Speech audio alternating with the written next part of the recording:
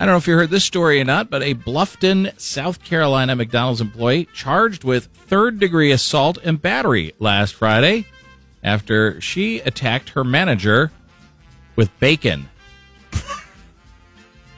Let that sink in for a second. Was it still attached to the pig? Don't think so. Bacon. Is there anything you can't do? Apparently not. The manager had asked the unidentified employee to stop eating bacon in the kitchen while working. See, that's a problem. It is. That's why you and I do not work around bacon, because it just get ugly right away. The employee, however, did continue to eat the bacon, prompting the manager to tell the employee's boss. The employee was upset by the manager's action, then backed the manager into a corner in the kitchen and began to shove hot, crispy bacon in her face. That's according to police.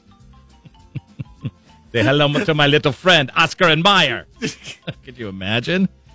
But when you think about it, with that much cholesterol, it really is assault with an eventually deadly weapon. Come on.